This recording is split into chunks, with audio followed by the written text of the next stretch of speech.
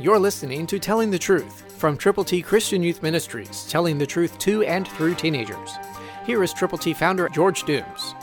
Believe on the Lord Jesus Christ, being fruitful in every good work and increasing in the knowledge of God.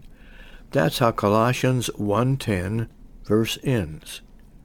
The Apostle Paul was writing to the church of Colossae, and he wanted to encourage them. And he asked them, as I'm asking you, to be fruitful in every good work and to increase in the knowledge of God. How do you increase in His knowledge? You open His Word every day.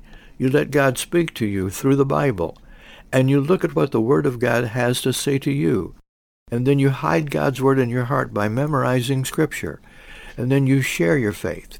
You tell other people how they too can get to heaven. And if you don't know how, I'll tell you.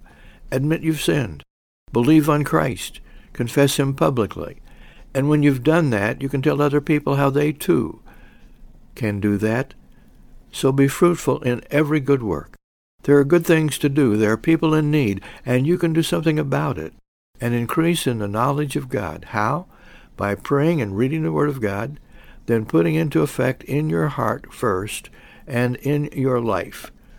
Live for God and watch Him make you usable and use you. You can make an impact on your world, person by person by person.